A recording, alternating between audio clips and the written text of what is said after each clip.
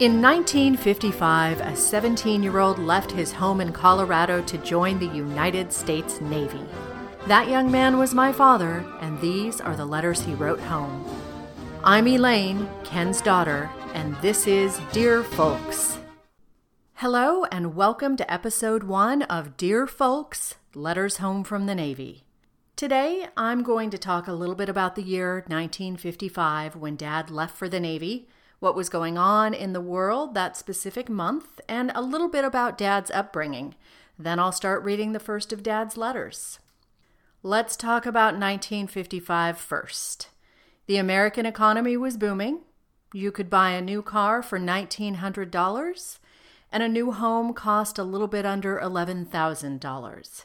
Minimum wage was $1 per hour, gas was 29 cents a gallon, and you were going to buy a lot of it because 1955 vehicles averaged about 14.5 miles per gallon.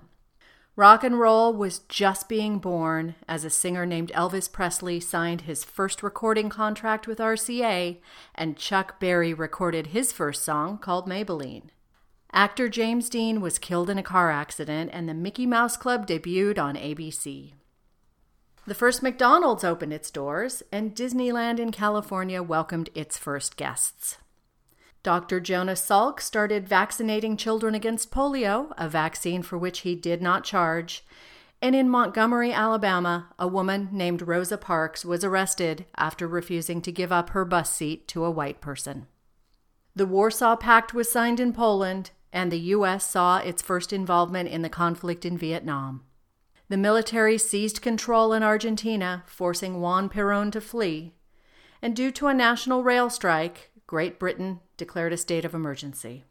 America liked Ike, and in 1955, President Dwight D. Eisenhower held the nation's first televised presidential news conference and also was developing plans for the interstate highway system.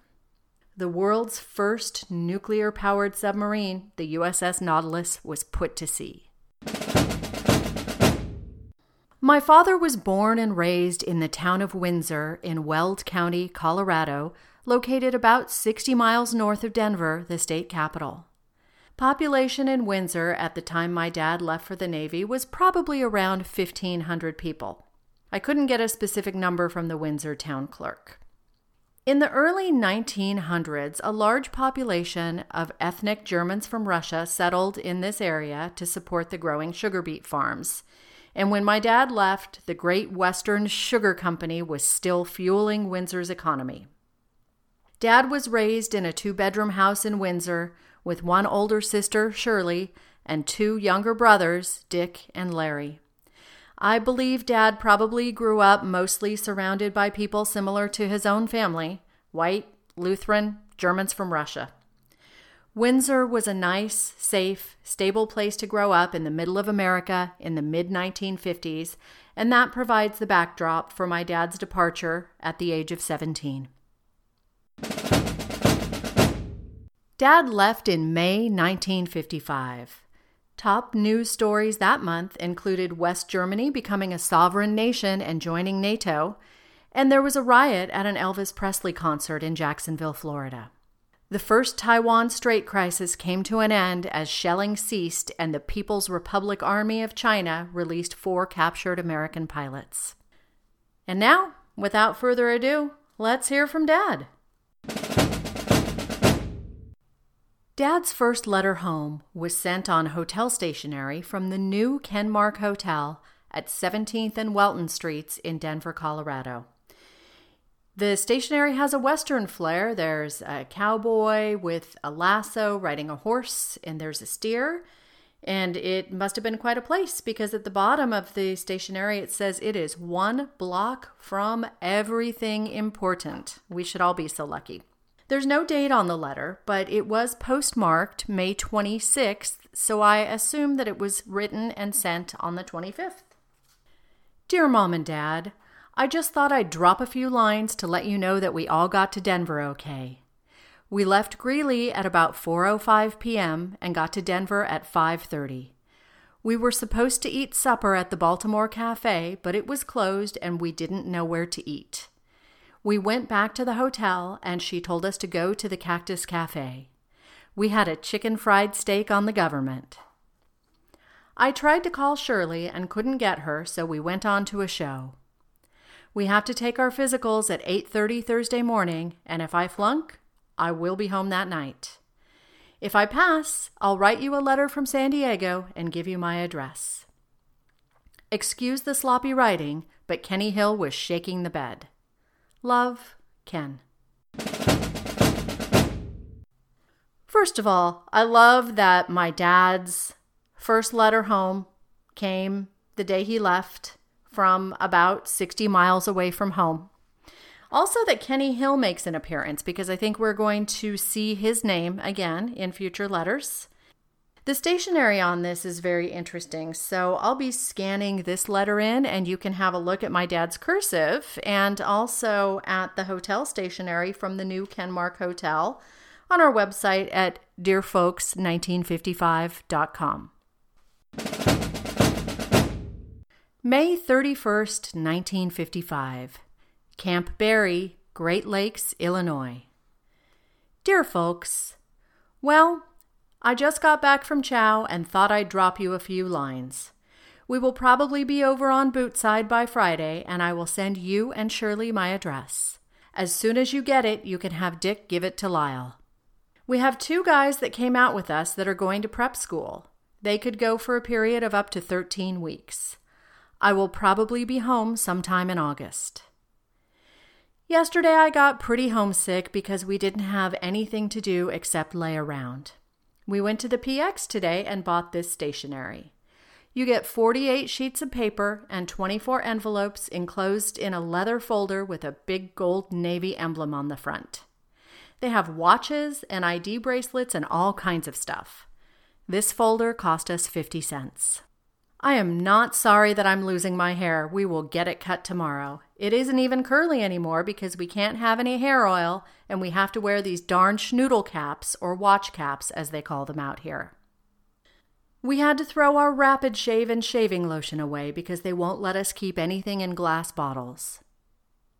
Did I tell you I'm not in the same company with the rest of the guys from Windsor, and glad of it? They got in trouble the first day they were here, and the CPO made them do setups.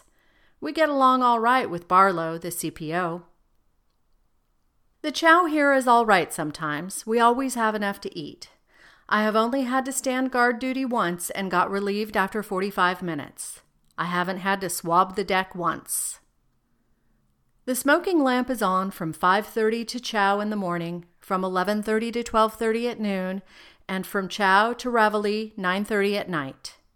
We get up at 5:30 in the morning on weekdays, and on holidays and Sundays we get up at 6:15. We go to bed at 9:30 every night. They have TV and radios and magazines at the recreation hall. They have a show every night. It costs a dime to go to the show, but cigarettes are a quarter a pack. You can play pool or ping pong at the rec hall. Most of the guys in our company are from Florida, North Carolina, or Texas. There are 9 guys from Colorado in our barracks, and there are 10 of them upstairs. Well, I guess I'd better get on the ball and take a shower so I won't have to take one in the morning. Lots of love, Kenneth. June 7th, 1955, Great Lakes, Illinois. Dear Mom, Dad, and kids, we got to boot camp day before yesterday, but I haven't had a chance to write. We will go on schedule Monday morning, and then the time will pass faster. My address is Company 353, 121st Battalion, 12th Regiment, USNTC, Great Lakes, Illinois. Give it to Lyle and anybody else that wants to write to me.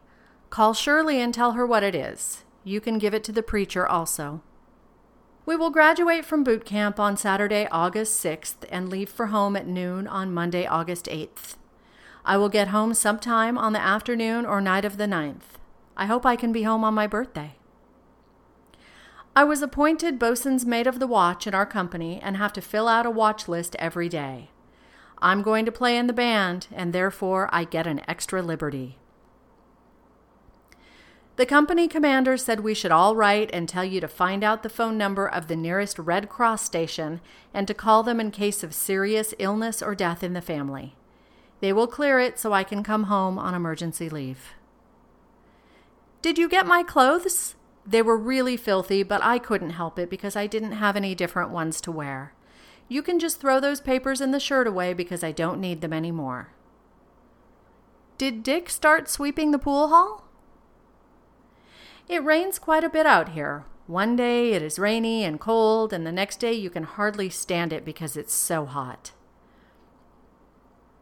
We just got out of church and don't have nothing to do all day except finish washing our clothes. We have a radio in the barracks. It's all right, I guess, as soon as you get onto it. Well, I have to get my clothes washed before chow so I can relax this afternoon. Be sure and write as soon as you can. Love, Kenneth.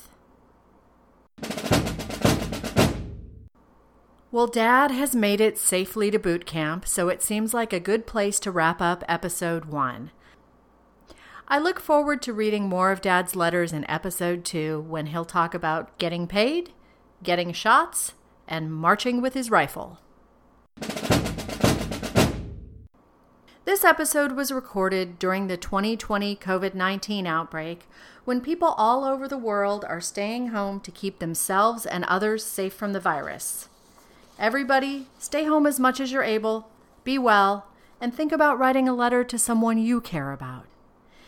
If you enjoyed this episode, please subscribe on your favorite podcasting directory. You can also follow us on Twitter, Instagram, or Facebook at Dear Folks 1955. Images of some of the letters and related items are available on our website at dearfolks1955.com.